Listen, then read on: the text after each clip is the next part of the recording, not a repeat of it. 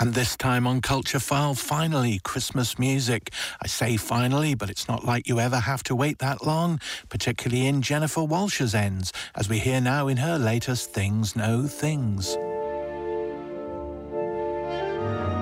Back in September, I noticed something curious in the supermarkets near me. They had begun stocking Christmas products before we'd even hit Halloween. Over the last few months, the range slowly took over more shelving in the stores, to the point where Christmas products didn't seem seasonal anymore. They just seemed like another genre of world cuisine. Last week, this feeling was disrupted when I heard Christmas music playing in the supermarket for the first time. Oh no, I thought, Christmas music. It must be here now. Actual Christmas. But could this really be the first time I'd heard Christmas music in the supermarket? There had been chocolate reindeers available on special offer for over 3 months.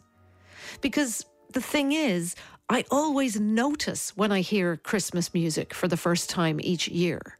It is a notable event for me because Christmas music is one of the most bizarre genres of music, sodden as it is with maudlin sentiment, faux nostalgia, irony and consumerist grasping, all mixed in with outsider gold and occasional flashes of dark brilliance. What am I talking about when I talk about Christmas music? Growing up in Dublin in the 1980s, you had your carols which you sang at school, you had every Christmas #1 Cliff Richards ever released, and then you had these weird records from the 1970s which seemed almost self-loathing in their naked bid for eternal royalty checks, Slade's Merry Christmas being the prime example.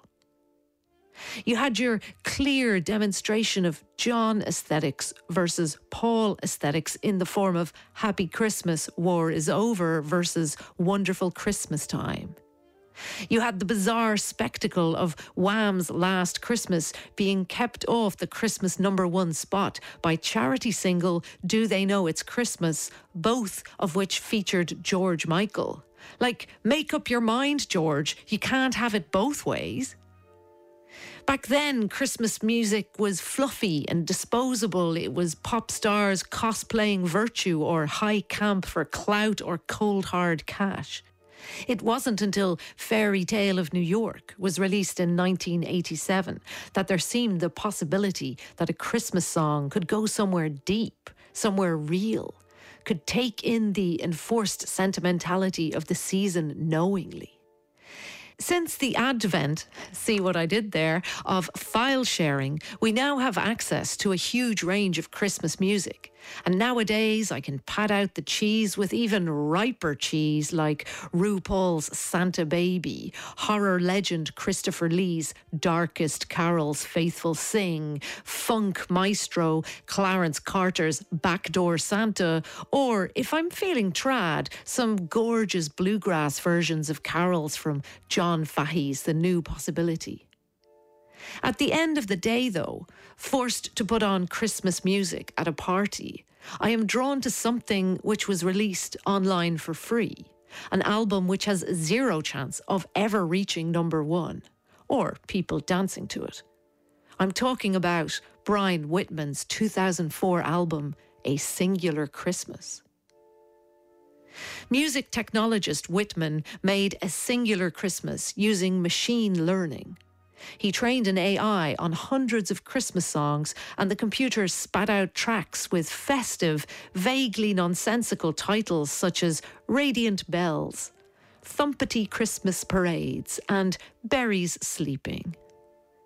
The music sounds similar to the titles, a glossiness which seems to evoke bells without sounding like bells, textures and harmonic movements which seem to nod to carols round a fire without ever hearing them.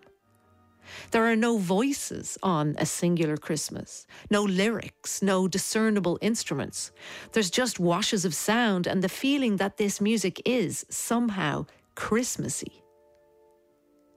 Thinking back to my local supermarket, of all the music that they could play there, A singular Christmas seems perhaps the best choice.